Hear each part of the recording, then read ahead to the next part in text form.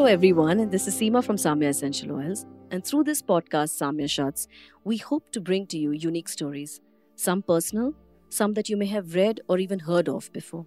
But through each of these stories, we'll try and tell you how magical essential oils can be. You can listen to us on Apple Podcasts, JioSaavn, Spotify, BingePods, and all major audio platforms. Mark Twain said, "It's never wrong to do the right thing." It may not always be easy, and sometimes it is very hard. But it's always right to do the right thing. I read this beautiful story recently about a worker working for a famous juice company, Jeremy. Jeremy worked for a famous juicer company, and one day at work, he met a woman who needed a juicer. As he talked to her, he found out she needed it so she could improve her diet because she was fighting a disease which required her to juice more regularly because that is what had been told to her. Now, she couldn't afford buying a juicer because the cost of her treatment was very high. A short time later, Jeremy presented her with a juicer free of charge. What Jeremy did was an act of compassion. He knew that he would probably never be rewarded for what he was doing, but he felt it was the right thing to do. Each day when we wake up, we have a choice that we can make, and that choice is to do the right thing. And deep down, we all know what the right thing is. We all know good from bad.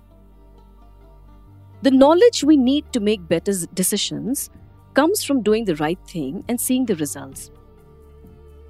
And the results that come from doing the right thing are usually very clear. They give you evidence that what you've been doing is right. Now, this is not to be confused with being a people pleaser or a do-gooder for no reason. It's about being human. Doing the right thing usually attracts the right people in your life. So don't be afraid to mess up sometimes.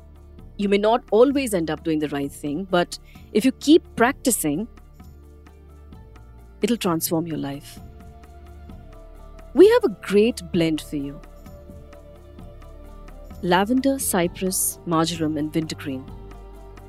You can add a few drops of this to your diffuser, to your shower gels, to your conditioners, to your baths.